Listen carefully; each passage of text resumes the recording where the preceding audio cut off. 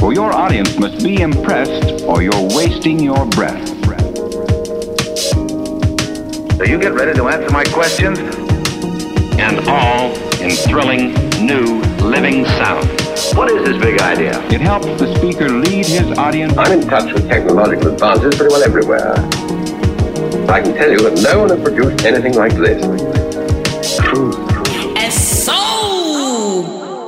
Truth and Soul Incorporated, the New Zealand advertising podcast. Right, hello everybody. Welcome to Truth and Soul. I've lost count of the episodes, but it must be around 10 or something like that. Very exciting guest today, hopefully. Andrew Stone. Who do you go by Andrew or Rocky? Both. Okay, that's either. His worst names. Either. Rocky, I kind of generally best know yet. So, Rocky stroke Andrew used to be very quick. I kind of first came across you running Generator, I think. Yes. And then the stuff in the middle, and Sarches. Yes. And then Droga. Yes. And then Spark. Yes. And yes. then Fonterra. Yes. And then, so 3 times agency CEO of the year. Yeah. I think. Yeah. Do they still do that? I don't know. I don't think they do, actually. Yeah. Which is good for me, because, I mean, nobody else would be able to do it. Well, in 2006 or something, at the Effies, they had Advertising Professional of the Year. They won an only time. Right. And I won. And it's never been... They never held it since because it was such a ridiculous decision. There's not many professional people in advertising, are there? So I am the reigning... certainly not you. The reigning Advertising Professional of the Year. And... when I talked to Rocky about doing this podcast, he promised to let us know what the New Zealand CEOs think of advertising agencies. So we'll save that. We'll save that for later. Okay. But first, how did you get into this business? Where are you from originally? Originally from Wanganui. It didn't have an H in my day, but it does have now. And I, through school, I firstly wanted to be an architect, but I couldn't do physics. Yeah. Didn't do that. So then my best mate from school, John Towas, his dad was an accountant, and he had 2 afternoons off a week playing golf. So I thought I want to be an accountant. Yeah, makes sense. So I went to Massey University in Palmerston North, but I was no good at accountancy. Yeah. So I couldn't do that. And then Why? Because you couldn't do maths? You were good at maths, or just bored? I'm really good when it's basic maths. Like, I get cost and revenue, but when it's balance sheets and debtors and creditors, I just kind of like, my eyes glaze over. I got no... So anyway, it just... Yeah, I'm the same. Basic maths, I really well at school. Yeah. And then I went on to do A-level maths and it was shit. But, yeah. I mean, I always run successful businesses. Good. I get the basic principles, but anything more complicated than that, no, not my gig. Anything to do with taxation, all that sort of stuff. Anyway. And then at university, we had... both my parents were doctors. My dad was a physician, my mum was a paediatrician. In fact, my sister's a doctor too. So we were a very unbusiness-like family. Yeah. But a family friend gave me a subscription to NBR when I was at university. And they had then that ad hoc column. Yeah. And it was the only bit that I used to read. I used to get this, I didn't understand any of the rest of it, but I used to read ad hoc. It was quite interesting, I thought. Yeah. And then also during university studies, we went on a field trip down to O&M in Wellington. Yeah. And everyone was smoking furiously. It wasn't quite as glamorous as Mad Men, but it was kind of like, looked pretty cool. And then after 3 years of study, I then took 18 months off and worked in the freezing works in Wanganui, went on the dole for 6 months. I used to go and sit in the courtroom and watch court things, go to the pub in the afternoon, do bugger all. Went back to the freezing works, and then after 18 months of that, decided I should come up to Auckland. What were your folks saying at this point? When you have a highly educated son who's drinking all afternoon and going to the equivalent of Crown Court. Yes, they were hopeful it was a stage, but concerned that it may not be. Yeah. You know what I mean? They were kind of going... I remember occasionally they'd say, like, any thought of, maybe you know, A job. getting a job. Yeah. You know? Yeah. But at the time, I always had this view, in fact, all my life I've done this as well, is that I never want to just be too sequential. Does it make sense? Like, through all my career, I've always had 3-month, 6-month breaks, and people just kind of go, well, what are you going to do after that? I said, I don't know, don't care, I'll find something. Do you know, and it was the same back then. I never wanted to go from university to get a job. I wanted to just experience life.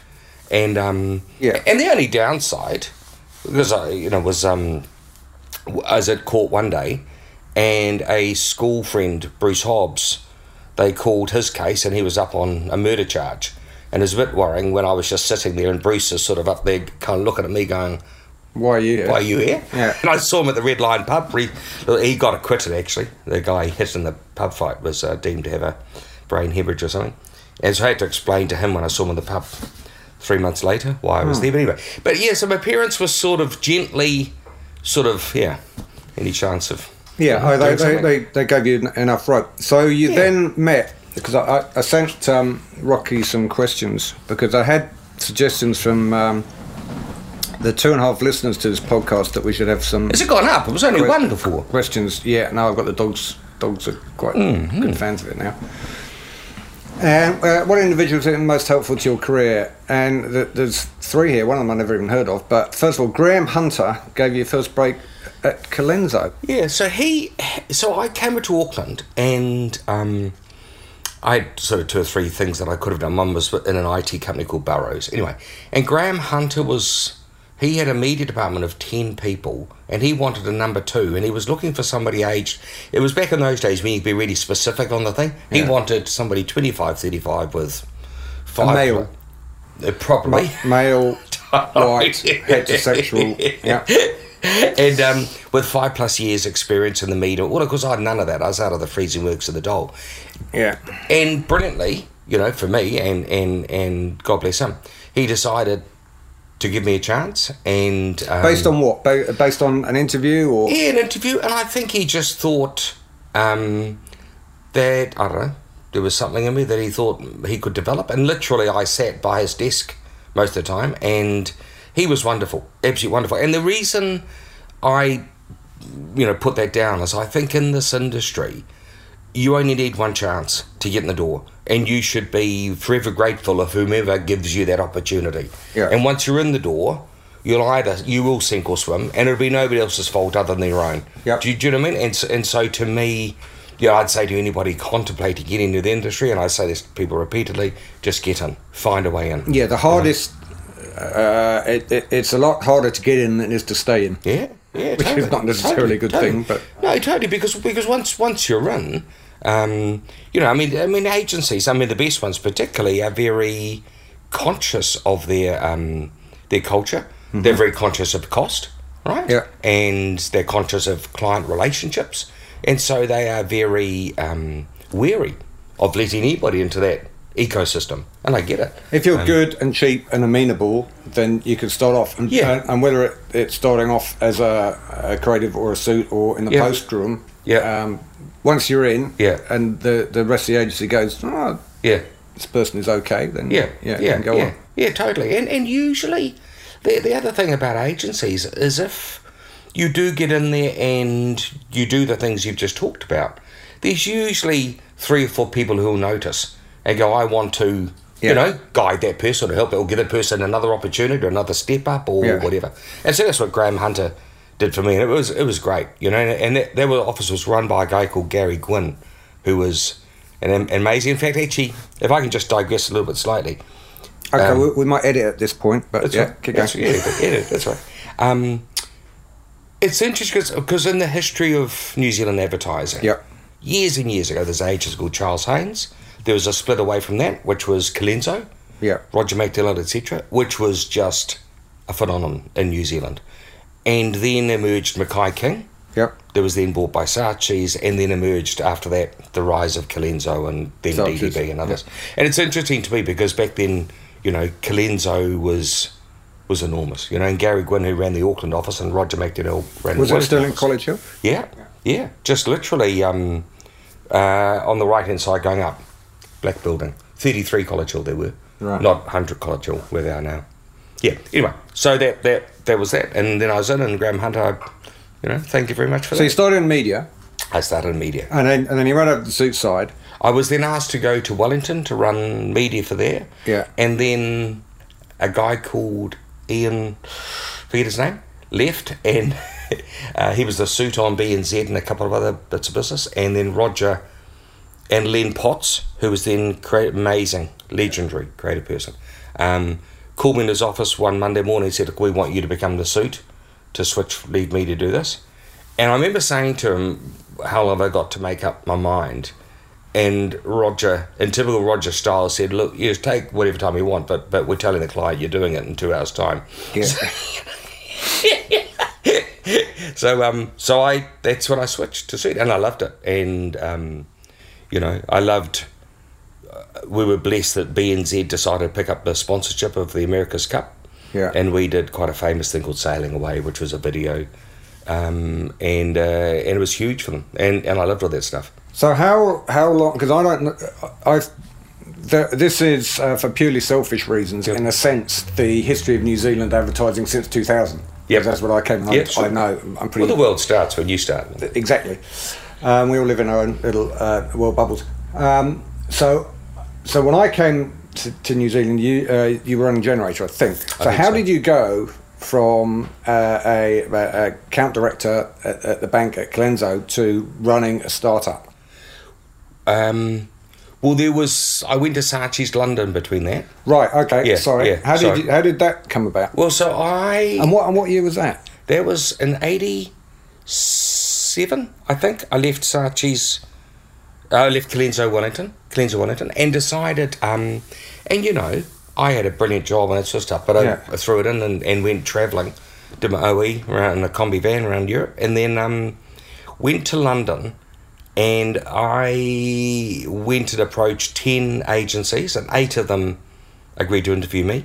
One of the interviews didn't go so well, which was with CDP, Collett Dickinson Pierce. Yeah. They had brilliant reel with Office Bread and Radio Rentals and Hamlet cigars. Yeah. And I didn't know there was a famous Hamlet commercial with a guy in a photo booth.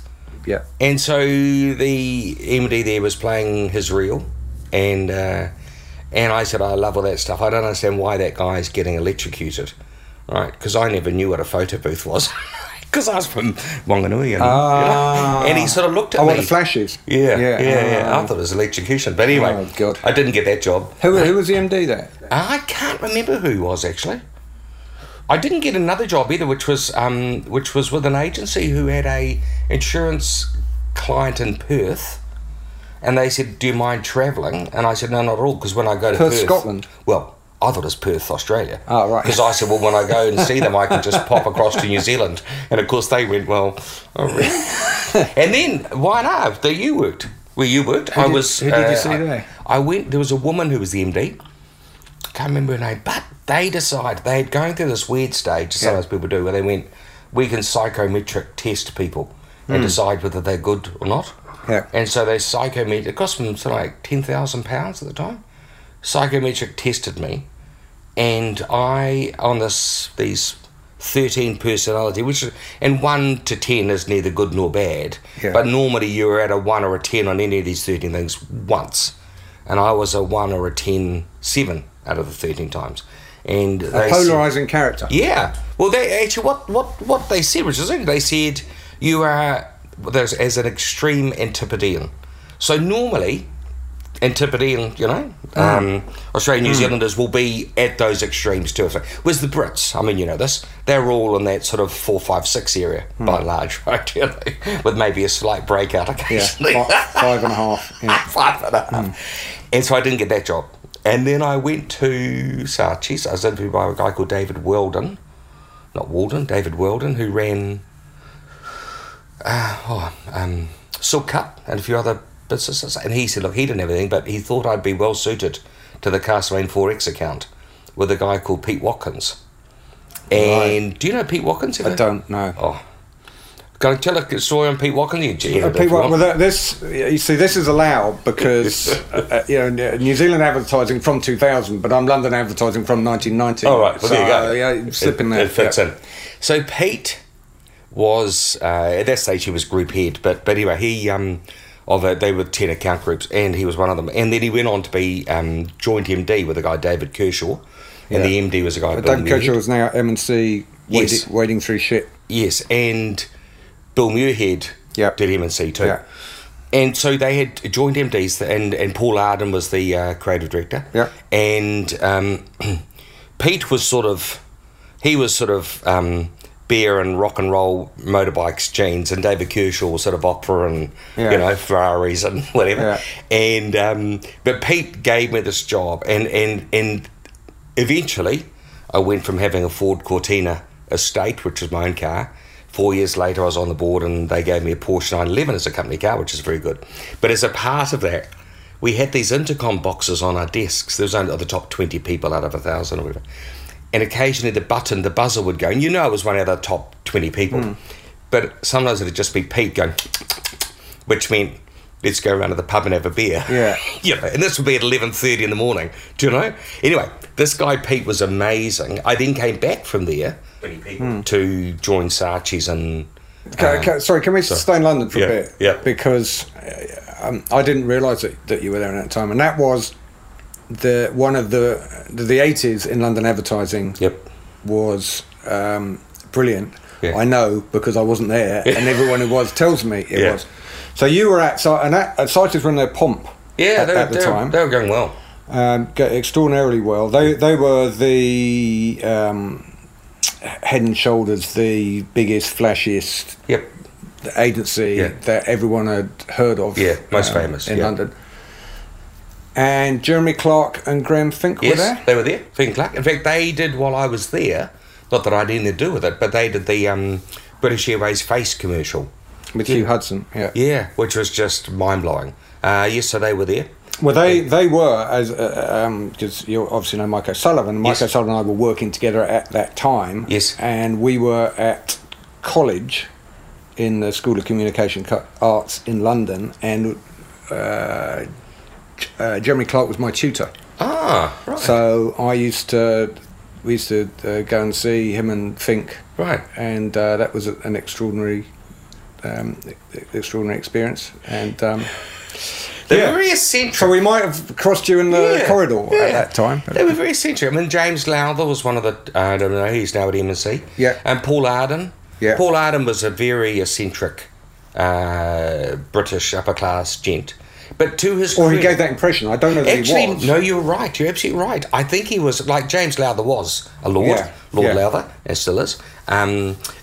Paul... I think you're right. I think Paul sort of turned himself into that. Yeah. But I remember one day Paul was very unpredictable, and at one stage he went, "We're letting stuff through that shouldn't be going to clients." So he said, "I'm at my desk every morning at 8 o'clock. Every piece of work that this agency produces before it goes to a client has to come through me, and if it doesn't, I'll fire the person who takes it to the client."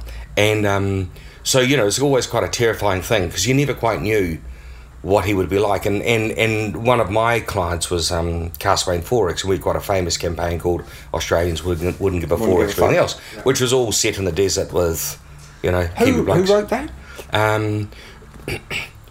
James Lowther wrote it. Yeah. And he wrote it because even though he was Lord Lowther, when he was 25, he was sent to work on a Buckaroo, whatever. Yeah, Buckaroo. And he just thought it was a cool line. Meanwhile, I went and saw Paul Arden with this poster with typically a blaring sun and a couple of guys drinking a beer and doing something. And he just said, "I see green spiders." And I say, okay. He said, "Yes, why don't we put green spiders into these posters?" And I said, "Oh, look, I'll think about that, but if you could just approve this, I'll go and sell this to the client." We'll worry about that next week. And to be fair, when I went and saw him next week, he had forgotten about green spiders. But he actually was one of those people who, it was his way of just opening minds. Yeah. He was quite extraordinary. Yeah, to listeners out there who don't know who Paul Arden is or was, he was creative director of Saatchi's, as I say, when they were in their pomp. He also wrote a couple of very pretty well-known books, and they spread outside advertising. It's not how good you are, it's how good you want to be. How great you want to be, yeah. I went on to be a director. He died, sadly. Yes. A couple of years ago? 5 years ago or so. And yeah, we went to see him when we were at college, and he was the guy. He would look at your book, look at your work, and things were either the best thing he'd ever seen. Yep. And we did a campaign for Vogue, and he said that line is genius. You must patent it, or take a copyright idea and now go straight to the lawyer. And like, yeah, okay. And other things were the worst piece of shit that anyone had ever done. But he was never boring. No, he was never boring. And to be fair, to keep that tradition going of Saatchi's and that creative standard, especially with the mercurial people that were around. Because Jeremy then came out here at some point, didn't he? But it didn't go that well, or didn't last that long, or... I think there was a phase where English guys came out and they tried to introduce London to New Zealand, which didn't quite work. No. And I think with maybe Mike leading the charge, when I came out, he said, Mike O'Sullivan, he said to me, the last thing you must ever say is when I was in London, this is what we did. And I'm pretty sure that Jeremy Clark was doing that. Yeah. And bizarrely, I was in the waiting room to come out to New Zealand in London. So I'd got a job offer out here, and I think doing a bit of freelance at Y&R, which was Rainey Kelly Campbell Rolfe. Yes. Y&R in London. Yes. And Jeremy Clark was on his way back from New Zealand, and he was at Y&R Europe doing some freelance, and we kind of crossed in the corridor. Okay. He obviously didn't recognise me, but I thought, what a careers moving in opposite directions. But yeah. There you go. Anyways, how long were you at Saatchi's? 4 years, 4.5 years. Yeah. I think. So you're there till 91. Yeah, I was probably going out with a girl from Saatchi's, but we won't go into that. But, I hope you know the girl I was going out with. I'll ask you when we're off mic. And so I love that. And then decided it was time to come back home. And Roger McDonnell wanted me to run HKM, which at the time, Hutchison and Knowles Marinkovic, so Mike Hutchison and Mike Knowles and Marko Marinkovic, who sort of were having differences of opinion, so they decided it'd be good to... And actually, so Roger said, we'll fly you out. I said, well, when I come out, I'd love to have the opportunity to go and see a couple of other people. And so I met up with Peter Cullinane from Saatchi's. Yeah. And then came out here, and then took the job as one of 3 general managers at Saatchi's in Auckland. And alongside who were the other 2? David Walden. Never heard of him. And a guy called Tony Thomas, who you probably haven't heard of, who I'm not too sure what he went from there, and he did something to do with Team New Zealand. He was general manager of them or something or other. This is getting real interesting. You're listening to Truth and Soul. So you went from there to somebody said, hey, I've got an idea, why don't you... Or you said, I've got an idea, I want to go and do my own agency. No, what happened was... So I mean, throughout my sort of, career, I've only ever worked most places for 4 or 5 years, and then a combination of I get bored, or I feel there's probably somebody better to do it, or whatever, so I just decided to leave at that stage. and so I left and took 6 months off and just mucked around, and then 2 of the creative from Saatchi's, James Mock and Matt Simpkins, approached me and said, are you thinking about doing anything, because we'd like to come and work for you. Or work with you, I should say. And I went, I'm not too sure, actually. And then they said, Nick Bayliss is also keen. And was it at Saatchi's? They were all at Saatchi's at the time. And also, I probably shouldn't say this, but I will, but Louise Gregg, who was at Saatchi's, who's now married Roger McDonnell, she was the research lady, an amazing lady, and there was we had some talks about her coming, but anyway, that didn't eventuate. But so then we set up Generator, and we were hounded by Saatchi's legally. They got really nasty, and but we just ignored them. Actually, we didn't ignore them. We took them really seriously. And then when these letters kept coming in, I just wrote this abusive notes on this fax and sent it back to a guy, John Robert Fardell from Russell McVeigh, saying, blah, blah, blah, swearing a lot. and never heard from them again. So then we went on a merry way with Generator, and I love Generator. You know. So the four of you sat down in a room. Yep. And went, okay, we're going to start this agency. So how did you approach that? How do you get? Because you got nowhere to work. You haven't got a name. You haven't got a proposition. Well, we didn't have a name, but we did. I've still got the facts. The thing of the Matt Simpkins wanted to call it adjustable wrench, which I never quite understood. And there was another name. I would hate to be the receptionist to say adjustable wrench. Good morning. well, the worst thing is too. We did some work in the beginning with a guy called Andrew Cook Senior, who's a property developer, and he said, "Oh, look, we can either pay you in cash or give you an apartment in Metropolis." And Matt Simpkins named it Metropolis, and so we took the apartment, which was silly because we could have done with the cash, but anyway. And then Matt set up this business called Evil Tyrant Corp. Was the name of the apartment holder. So whenever you went to check in, you know, you had to rock up at reception and say, I'm here from Evil Tyrant Corp to, you know, go and access the apartment. Yeah. Anyway, so we set off fairly naively, and we had a big party to begin with, and apparently... It's very important. Very important. Children and starting ages have a big party with you there. Now, the second thing to remember too is at a party when a potential client approaches one of the key people and says, I'd like to give you some business, it's important to remember that, because there was a lady called Bridget Vanderside from Radio Network who was there, and she called me up about 2 weeks later, said, why has nobody called me? And I said, about what? She said, well, I was at your party and spoke to one of you and said I wanted to give you some business. Yeah. I said, oh, sorry about that. Anyway, so now I'm listening. Anyway, so we had that, and then we got Firestone, which was our first major bit of business. And in the pitch, one of the clients fell asleep, which was not a ring endorsement. But again, kids, if you're listening to this, don't take that personally. Just keep going. Just keep going. Yeah. because we did actually end up winning that business, and then we went on. We actually we did very well. We got Telstra, which is the Australian telco. We got Sony. We got Red Bull. We got Singapore Airlines, Mercury Energy, BMW.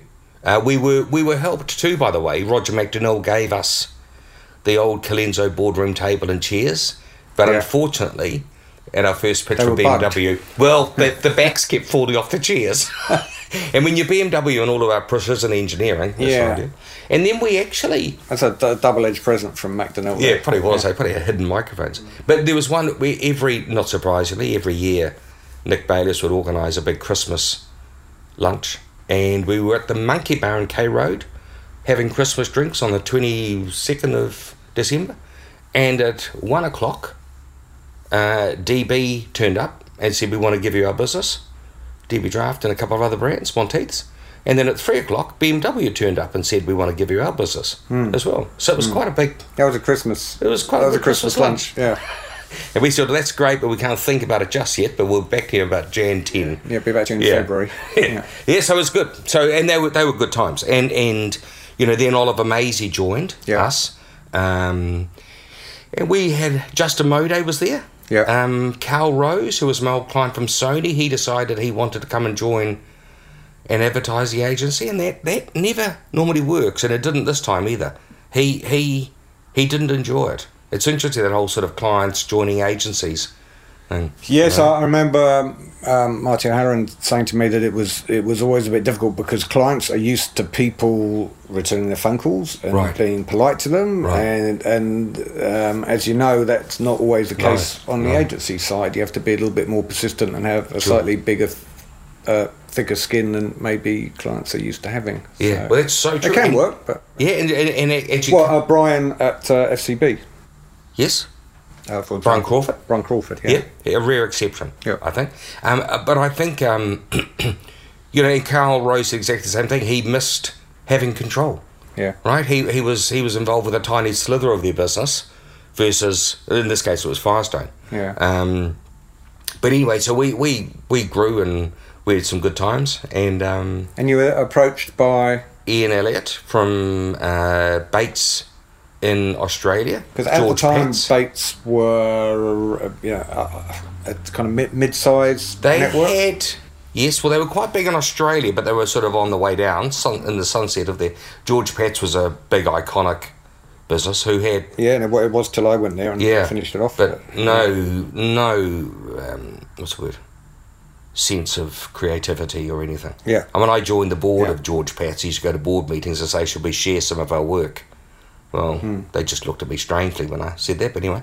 Anyway, so Ian Elliott came and saw us and said, basically, well, the first thing he said, I'm not Father Christmas. I'm not here to buy you. I said, all right, fair enough. Well, 2 weeks later, the deal was done. But anyway, put that aside. He had Bates, which was in the viaduct. Above Kermadec? Above Kermadec, yeah. With about 75 people. And we had about 35. And he said, I want to basically buy you and you guys go and run that place. And he said there was only one stipulation, that was that we had to take over those offices, which, given it was America's Cup time, and we had this beautiful office up there. So we sold the business and had a contract to run that for 3 years. I remember looking at your office. I think I went there maybe once to the bar at some stage, but it would be so difficult to do any work on a Friday afternoon in an office overlooking the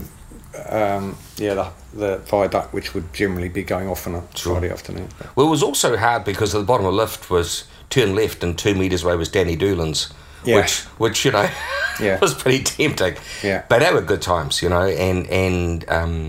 it was so we loved that, and I did that for 3 years. And Bates disintegrated at some stage. Because they no longer exist. They then became Y&R, didn't they? Didn't Y&R? Oh, yeah. Yes. Yeah, Y&R. Oh, but that was quite a bit later. I think. Yeah, I think so.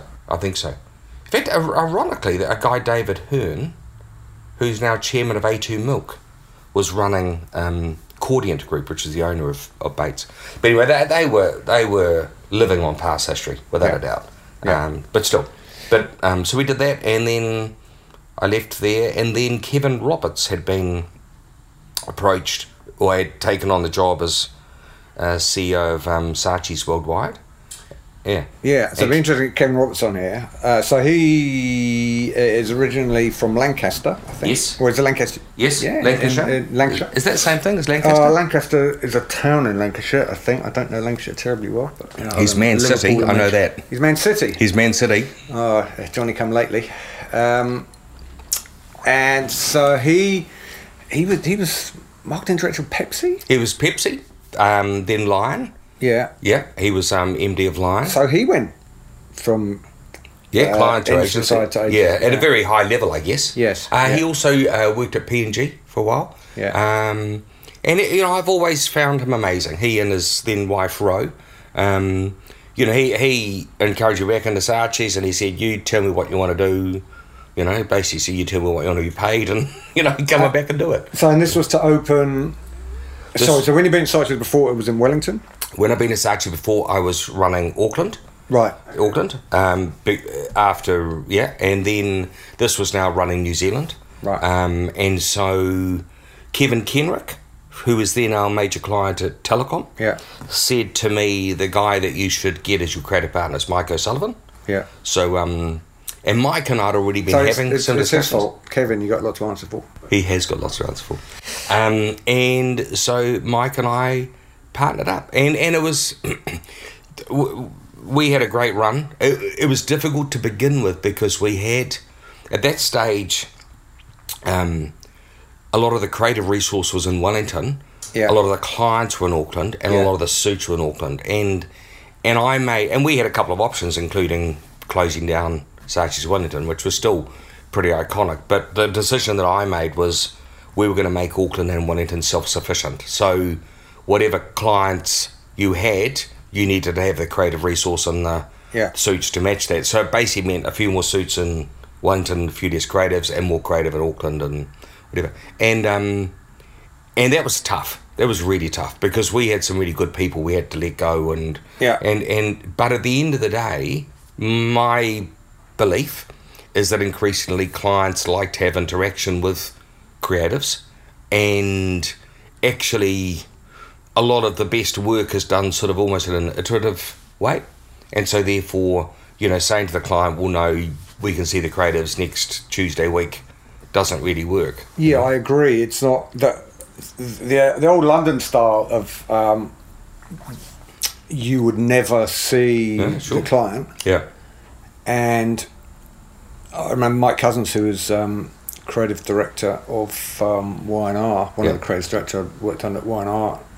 If he saw you going off in a car to a client, you go, well, what the hell you do? It's not your job. It's not your job. It's their job to sell it. Yeah. But you knew that you had a far better chance of getting work through if you sold it. Yeah, totally. Which was maybe a result of the power shifts, maybe because the creatives understood the work better. But I think it always helped. I think it helps, and also it means that if a client's got a small issue with one part of the idea, quite often the best creators can go, well, that's fine. Well, what we could do instead of that is do this. Yeah. Do and suddenly you've sold versus actually, if you're not careful, the whole work could have got rejected. Yeah. Because and I don't know, I mean, I think that where you have great synergy between, the key client and the key creative, and the suits sort of get out of the way, that's magic. That's where magic really happens. That's my view, anyway. Yeah, well, the suit should hopefully have the relationship in such a stage with a client that if the creative's making an ass of themselves, the suit kind of picks up on that and goes, okay, Brian, perhaps if let's reconvene next week, shall we? But the other point you made on the list here, it's not about selling the work; it's about getting the clients to buy. I absolutely agree. It's about the relationship and having the relationship in such a stage that, and I think creative meeting the clients helps because they understand exactly what the problem is. You're taking away the Chinese whispers, and they go, okay, totally. Hopefully, anyway. I think so, and so where that came from was Paul sort of asked me what was one thing that I don't think some people understand, and my comment was I think agencies are too obsessed with trying to sell stuff versus understanding what clients want to buy, and I think it's quite interesting. There was a great quote around churches and why they're not succeeding, and somebody said it's because they're answering questions that aren't being asked. Do you know? And I think it's the same. I see too many times where agencies are going, oh, we've got this great little, I don't know, adjustable scissors in green, and the client goes, but I sell beer, so I don't quite want to know about that. And it's extreme, obviously. But at the end of the day, if you do genuinely understand what they want to buy, and clients, what do they want to buy? They want to buy, obviously, success, right, for their brand, they want to buy success for themselves. Well, it's the purpose. It's what they're actually trying to do, and the awful thing is that what they're trying to do may not actually be what they say they're trying to do. Of course.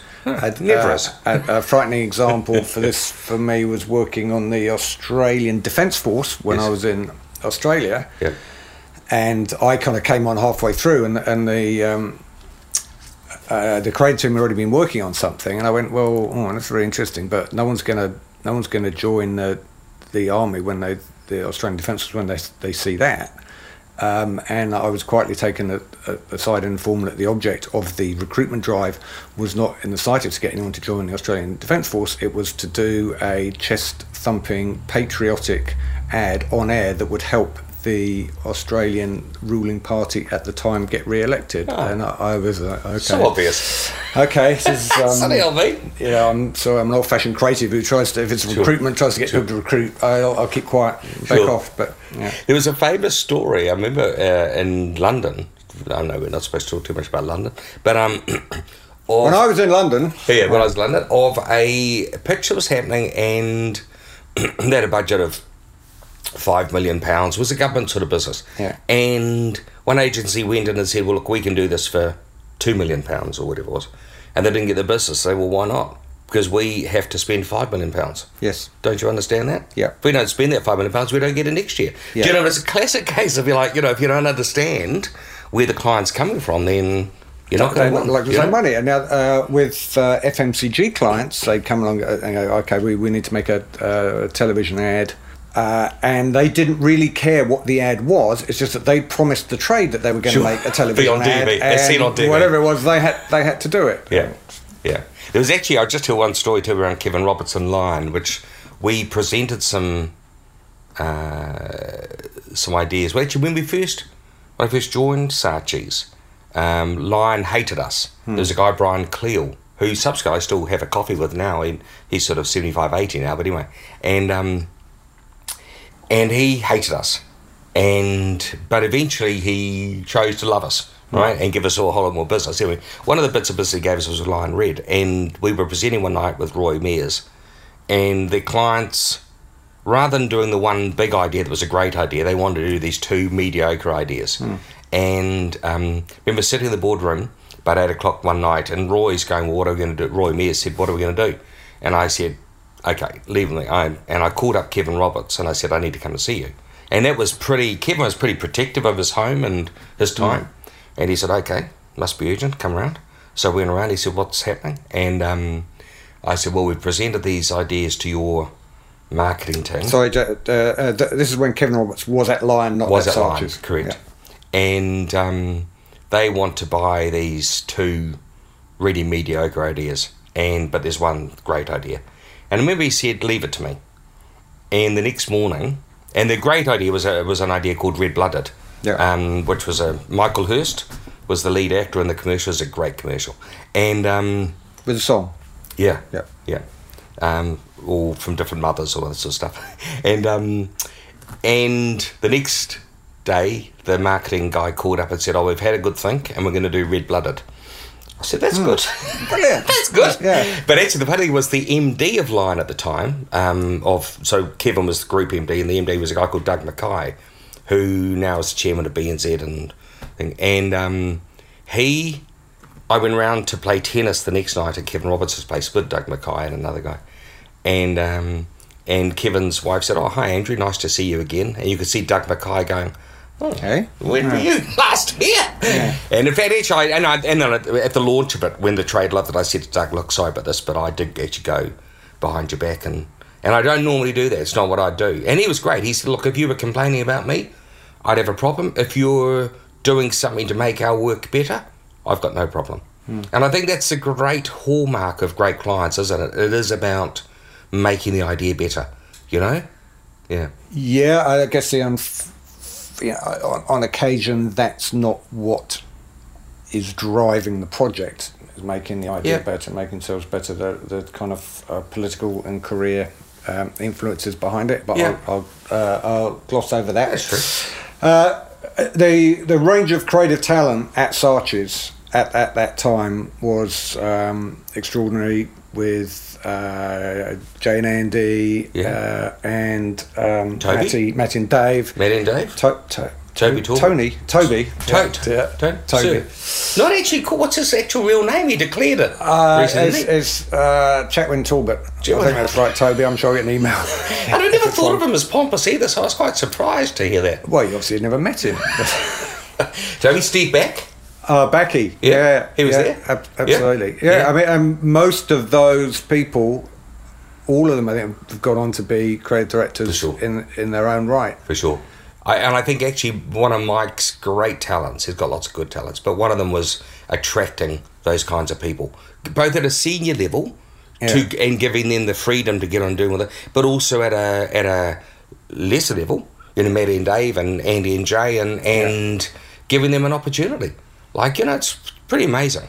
So it's potentially unanswerable financial question, but it looked like the creative department was staffed with such talent and heavyweights that how on earth could Saatchi's afford to do that? And the suspicion was always that you were allowed to run the agency at a lesser profit level than some of the other agencies in the group. You don't have to answer that. No, I don't think we did. We always made really good money. Figures. Yeah, really good money. And it was always a challenge, right? And there's no doubt about that. But we always backed ourselves as well, And I've always had this belief that if the client relationships, you have the creative firepower, right? You should be able to make good money. You've just got to be very careful when you loosen the purse strings. They reckon that's the hallmark of a great agency accountant or finance director, is sort of knowing when to sort of loosen the purse strings. Everybody can tighten them all the time, but knowing when you're just going to sort of release the money a wee bit.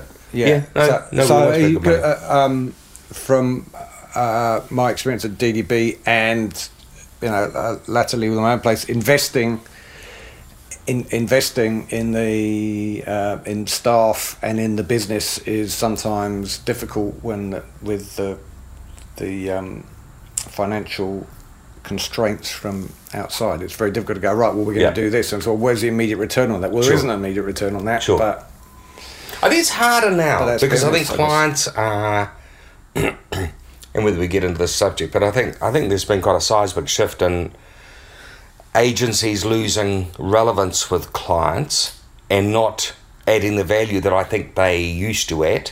Okay, we can get into this now. What do the New Zealand CEOs think of agencies? Well, I think the firstly, they spend much less time thinking about them than they used to.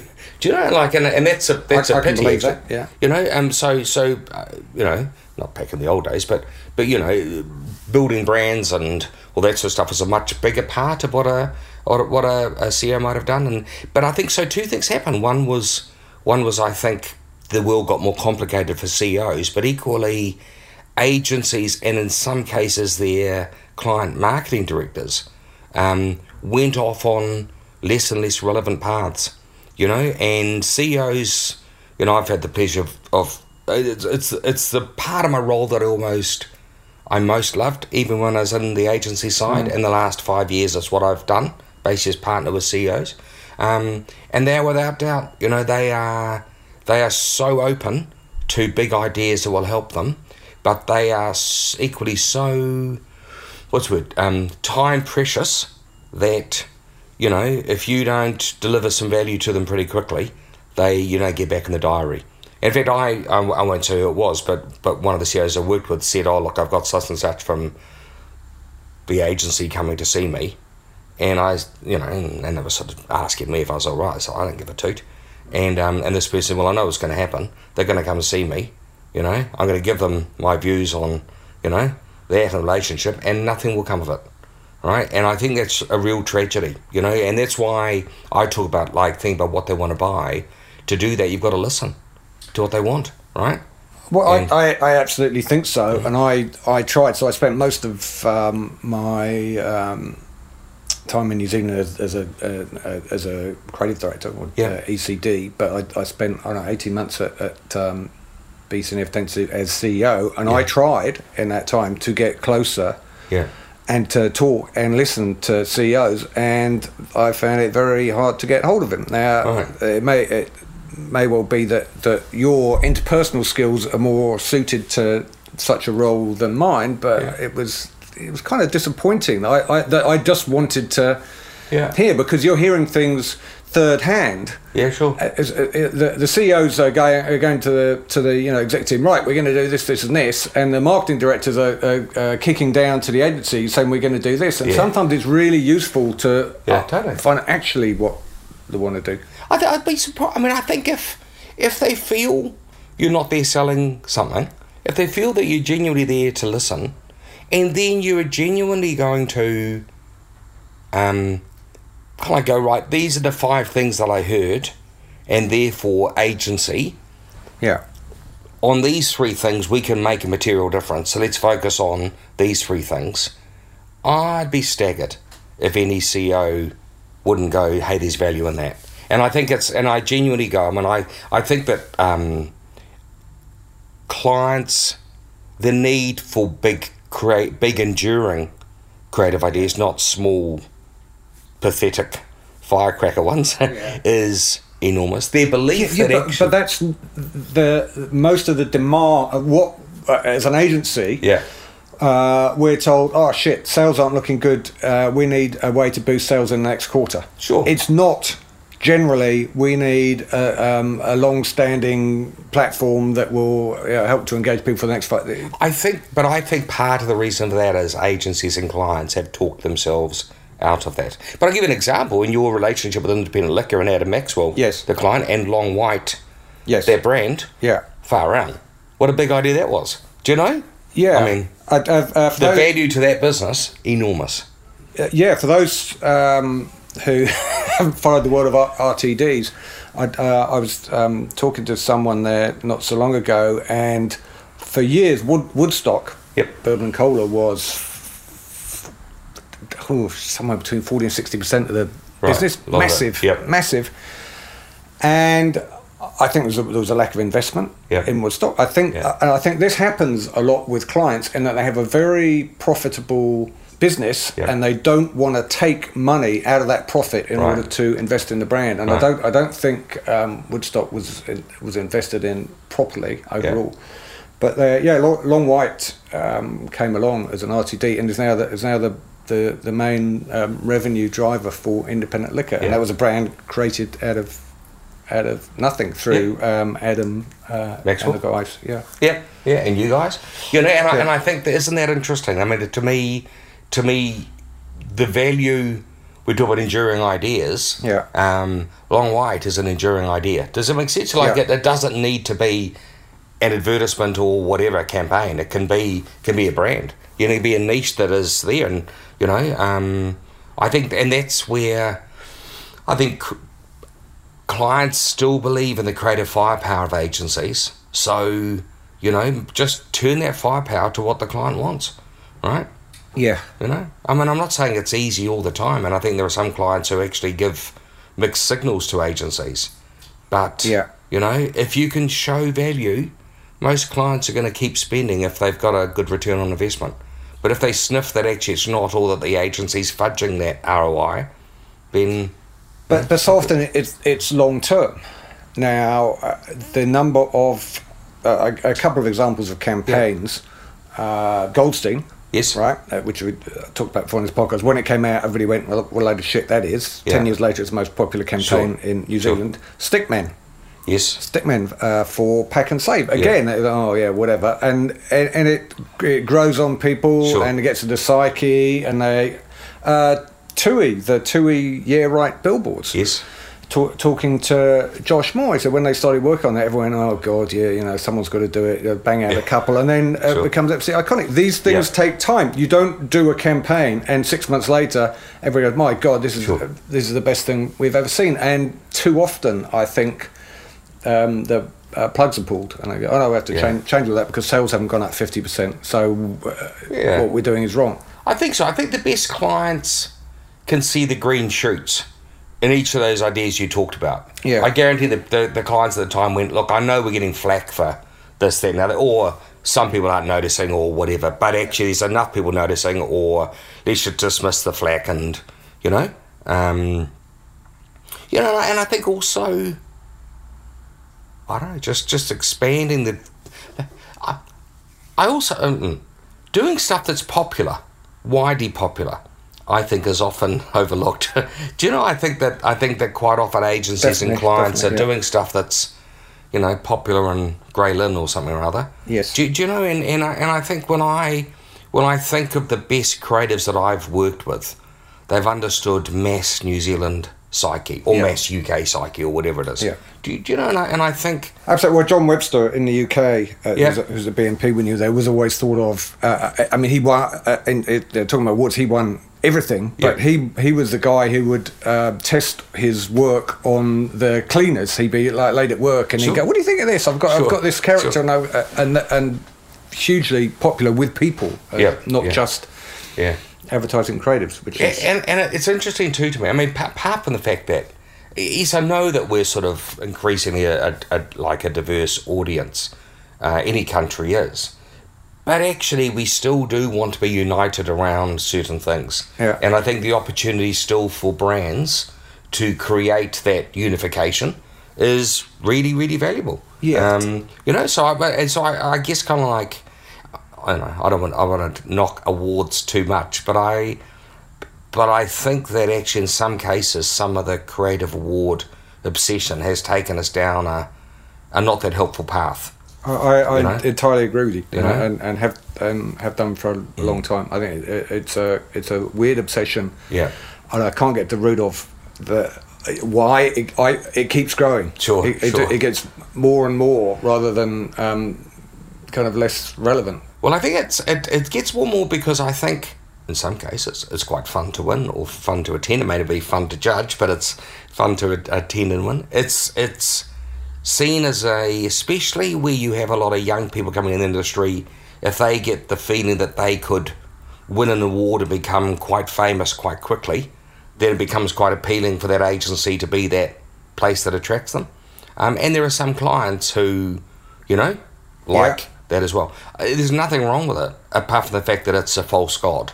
It ain't reality, and that's the danger, isn't it? Yeah, yes. It'll be nice to do a piece of work that was so popular with everybody that people gave you an award for it. But that's not the case. That's not what you get awarded for. It's being popular with... Well, not now. You used to, right? Do you know? There used to be a big coincidence between the two. Correct. A big correlation, but it's kind of lessened. Yeah, and it's interesting too that I was talking to my wife Nikki about this yesterday, just around having this discussion. But it bothers me in a way that there's still a lot of, and I put you in this camp if you want, Paul, but you don't have to be in the camp. But there's a lot of still amazing creative talent with people aged 40 or 50 that still could be incredibly relevant, but for some reason either those people have chosen and gone, actually I can't be bothered, or the agency system or the client system has gone, we don't want to hear from them anymore.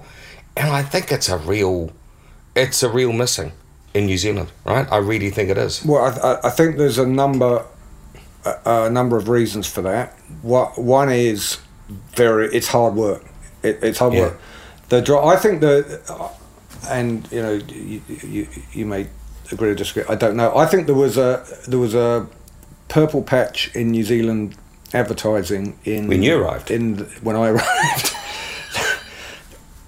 In the early, when Mike and Toby and Nick at Colenso and Richard Maddox were driving the creative side, and you and Marty O'Halloran and Andy Blood as well on the creative side, and Roger McDonnell were driving the business side, and all of you guys, we're in competition with each other, but it was it was generally a friendly competition, healthy competition.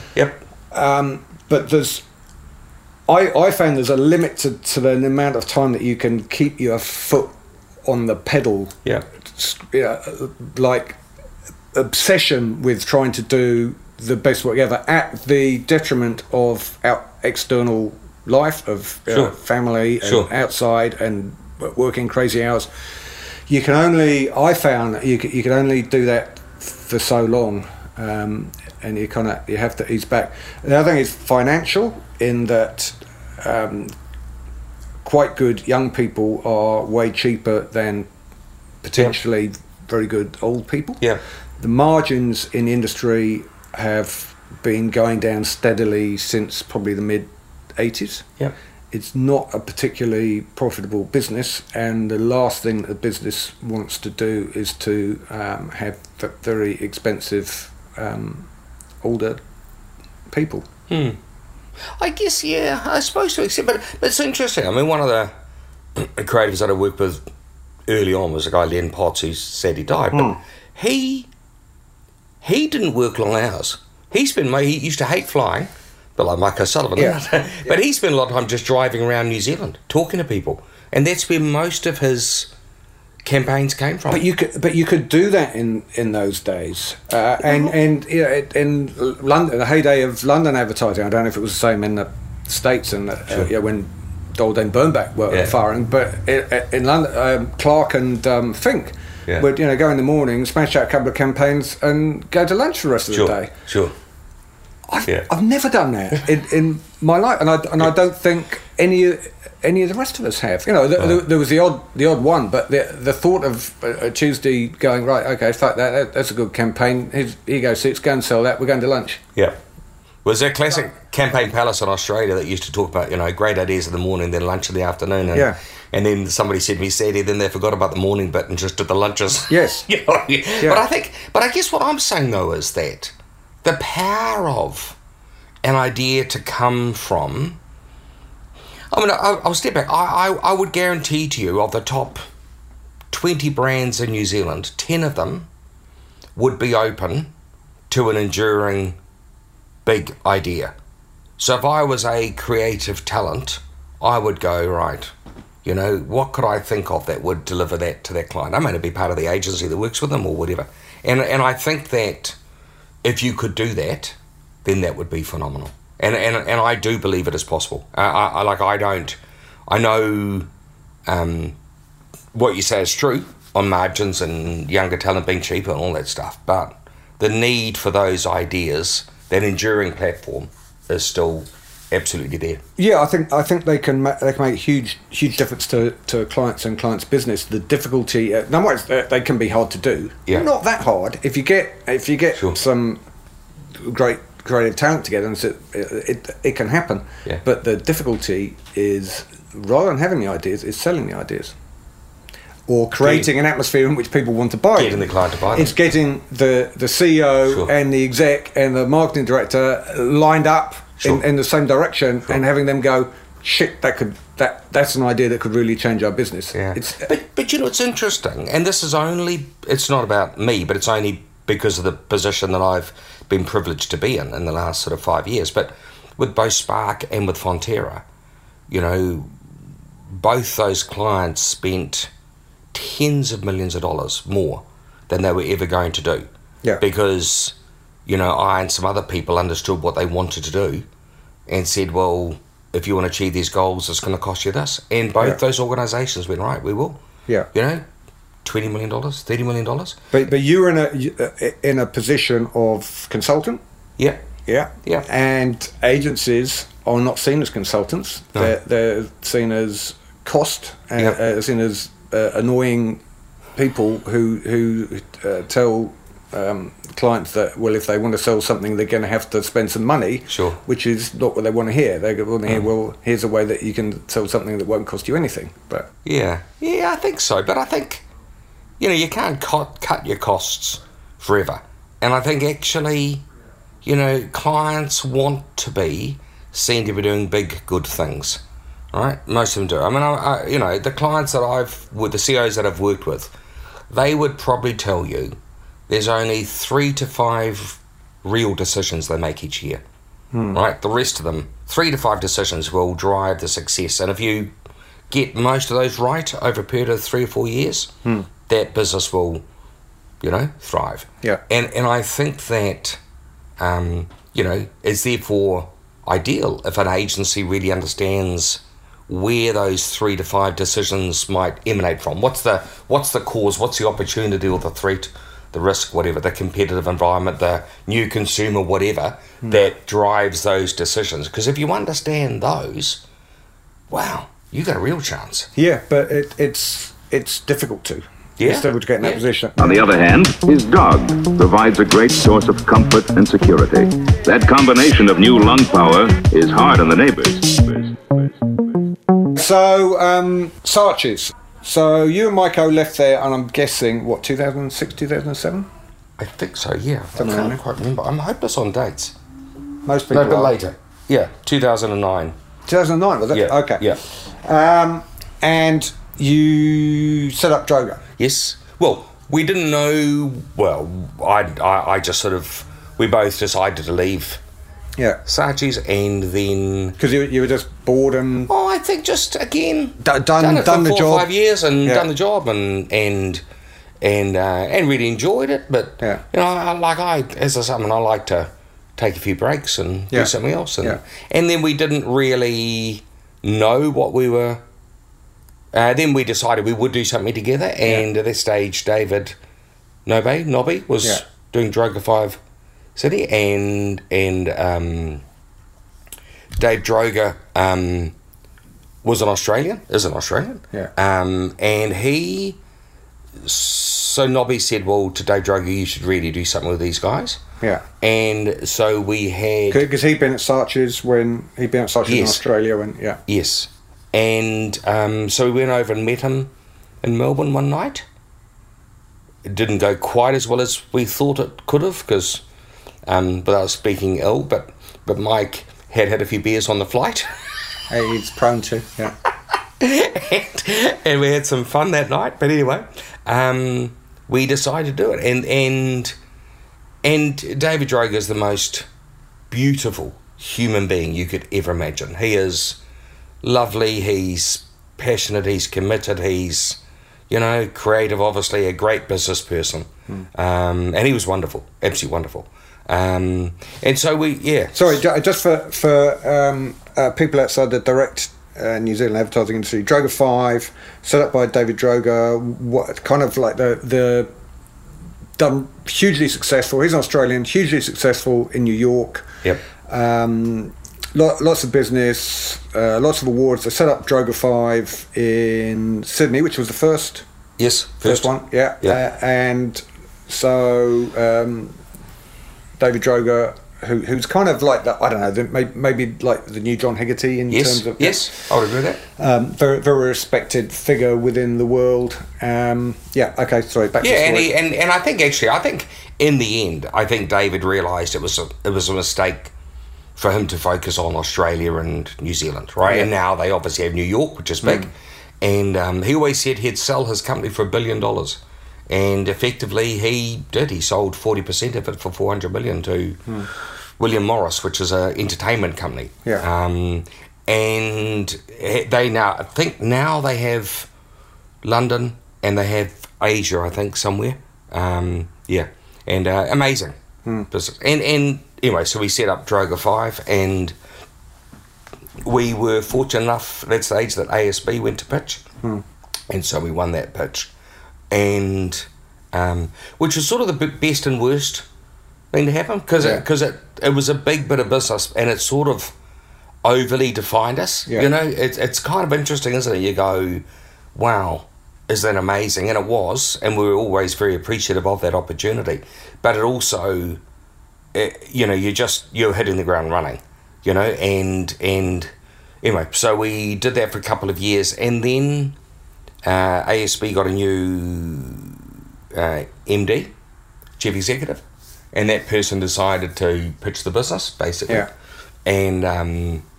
And you've just got to accept that at some stage. That's just what some clients want to do. It's a business. Yeah, it's a business, and it's whatever. And so, I don't know, it caused me to reflect on what I wanted to do in my life with my wife and our two boys who were then 12 and 14, and I decided that I wanted to do something that meant I could have more time with them and not have I love leading people, but equally it's a responsibility, and I just sort of went, I don't want to do that anymore. Yeah. And I remember my wife saying to me, well, what do you want to do? And I said, well, I want to wear jeans and t-shirt and work 3 days a week, and that's what I've basically done, Yeah. and still, that's what I love doing. Yeah, that's kind of similar to me. And for that, you're lucky enough not to see Rocky and me sitting here, but we're basically in rather dodgy shorts, old t-shirts. Yeah. And my wife did say this morning, lucky it's a podcast, not a video. I was trying to see who could dress down the most, which I don't. That's probably a tie. Yeah, nice. Oh no, you got socks on, so you're probably in. A couple of things. One about ASB defining Droga 5 here. Yeah. In London, when you're at Saatchi's biggest clients, I think, were maybe the Mirror Group. Yeah. Yes. Dixons and Currys. Yes. Yeah, but you were famous for doing work for Castlemaine Forex and British Airways, and maybe the issue with Droga 5 was that you had ASB, and whatever ASB, that was how you were defined. There was no additional funky stuff on the side. Not that ASB wasn't funky, but it was. It's a big corporate bank, and you didn't have the really interesting work to define the agency as well. Yeah, I think that's true. And I think also when you go from, I don't know, 3 people to 30 in the space of, a day, a month. You know what I mean? And also when other clients they look at you and go, well, but you will always be so focused on them. It was just, as I say, I mean, and I don't know, and looking back, would we rather not have had ASB? No, not at all. It was a great opportunity, but it did very much define us in a positive and a negative way, And one thing I didn't, just from the outside as an individual, I wasn't, because you two could have started up Stone O'Sullivan. Yep. Droga is unknown in this market. Yep. Because we're just fairly inward looking. Yep. I didn't see what they were bringing, to the party. Yep. As it were. I guess I can, maybe from you guys' point of view, it's like, well, we're part of this up and coming, incredible driving force. Yeah. But it wasn't going to help you that much here because people didn't know it. I think that's absolutely true. I think there's a couple of things there. I think Mike liked the thought of being part of a creative family, whether it be and Nobby in Australia and David Droga, and I totally get that. I mean, I think it's I think being part of those shared journeys is good. Yeah. It didn't make any financial difference to us. Does that make sense? We were still running our own business, and it's not like they said, we're going to give you $1 million to be Droga 5 or anything like that. Yeah. I mean, it did have, as part of the contract, had we decided to sell in 5 years' time, there would have been advantages to have been a part of that entity. But that was neither here nor there in terms of the decision. I think it was more just, I think it felt good to be part of that family. And certainly, they were nothing but amazing, both from New York and from, Dave Droga and from Nobby, Sydney, in Australia, and so I get that. I mean, in fact, it's funny enough, the first name for our agency was the Marine Project, because we got some officers in the Viaduct and decided to call us the Marine Project. And we could have just continued to be the Marine Project if we wanted to, which is basically a euphemism for going fishing, really, which seemed like a good idea at the time. Yeah. Which is still a big part of New Zealand advertising. Yeah, it is. Long may it last. So now, you spent some time at Spark, spent some time at Fonterra. Yep. You got any new projects that you can talk about? Well, I'm in the middle of a gap. Well, I've had a gap here that's been extended. Yeah. So I've just sort of, I don't know, my wife and I decided that actually, why don't we just sort of take some time out? So we've done that, and we've sold a place in Coatesville and getting into some other things, and bought a motorbike.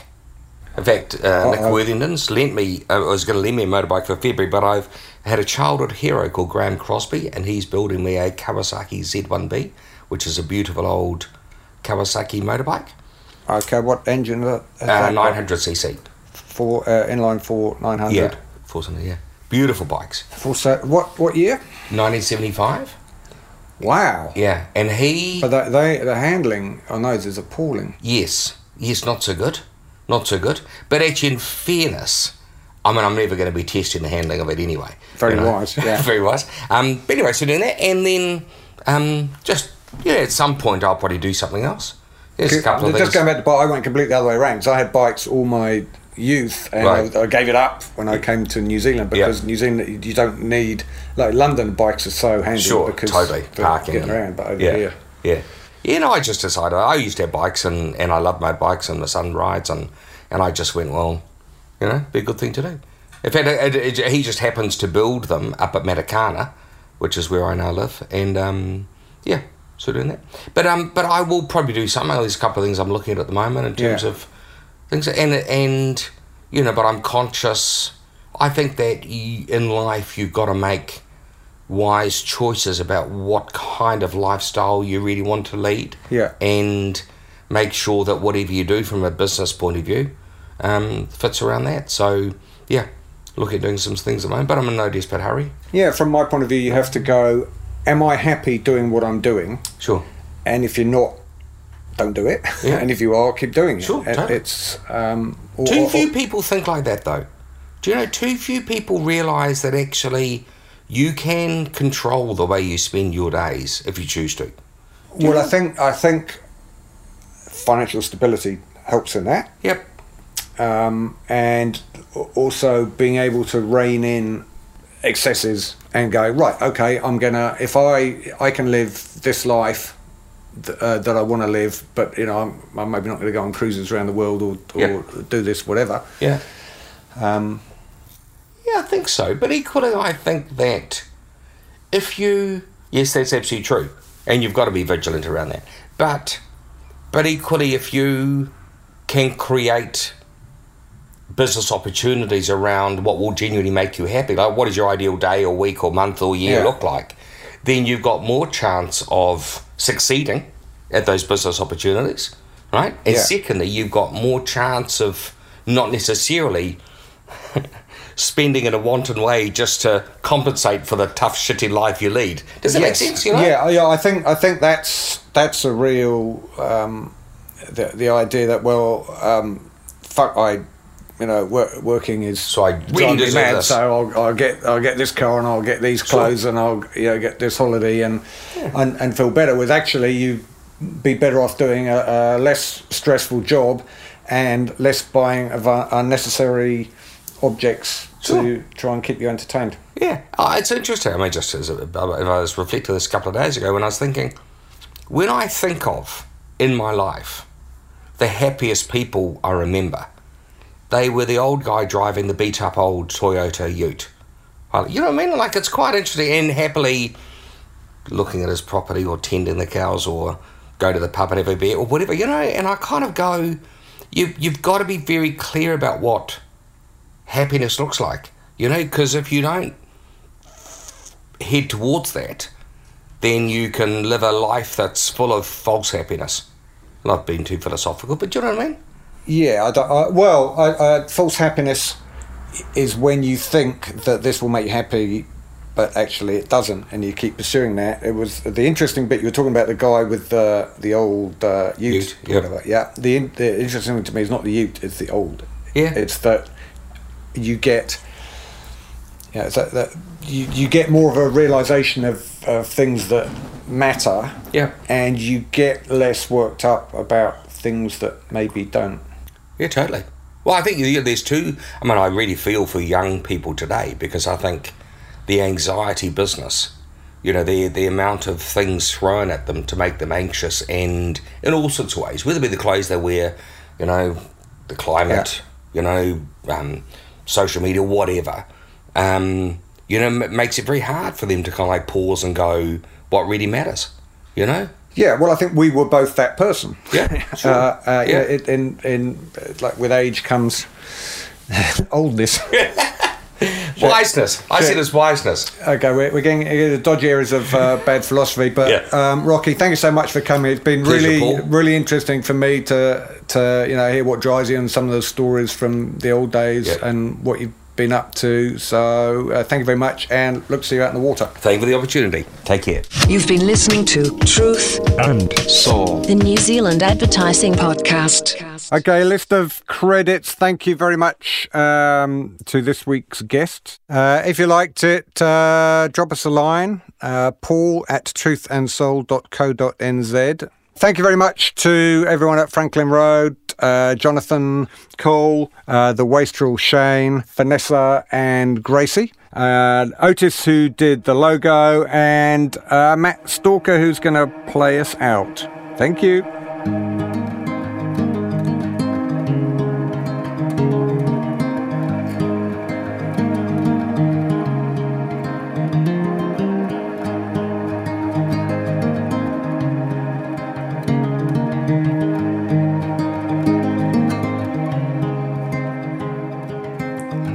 On the Farewell Drive,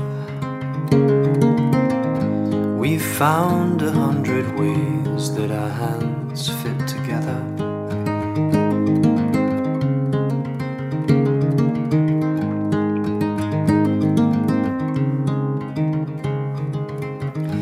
centrifugal force pulls us apart as we spin.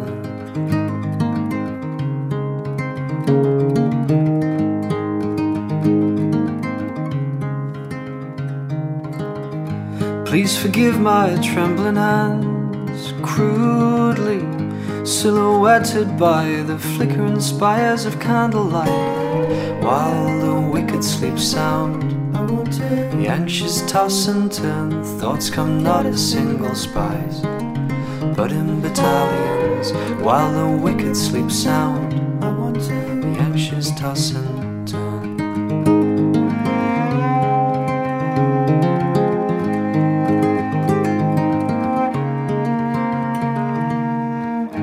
And it's at times like these that we understand our Father's fascination with dendrology.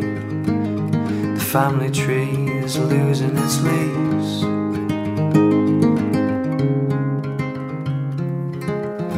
Please forgive my trembling hands, crudely silhouetted by the flickering spires of candlelight, while the wicked sleep sound, the anxious toss and turn. Thoughts come not as single spies, but in battalions, while the wicked sleep sound, the anxious toss and turn.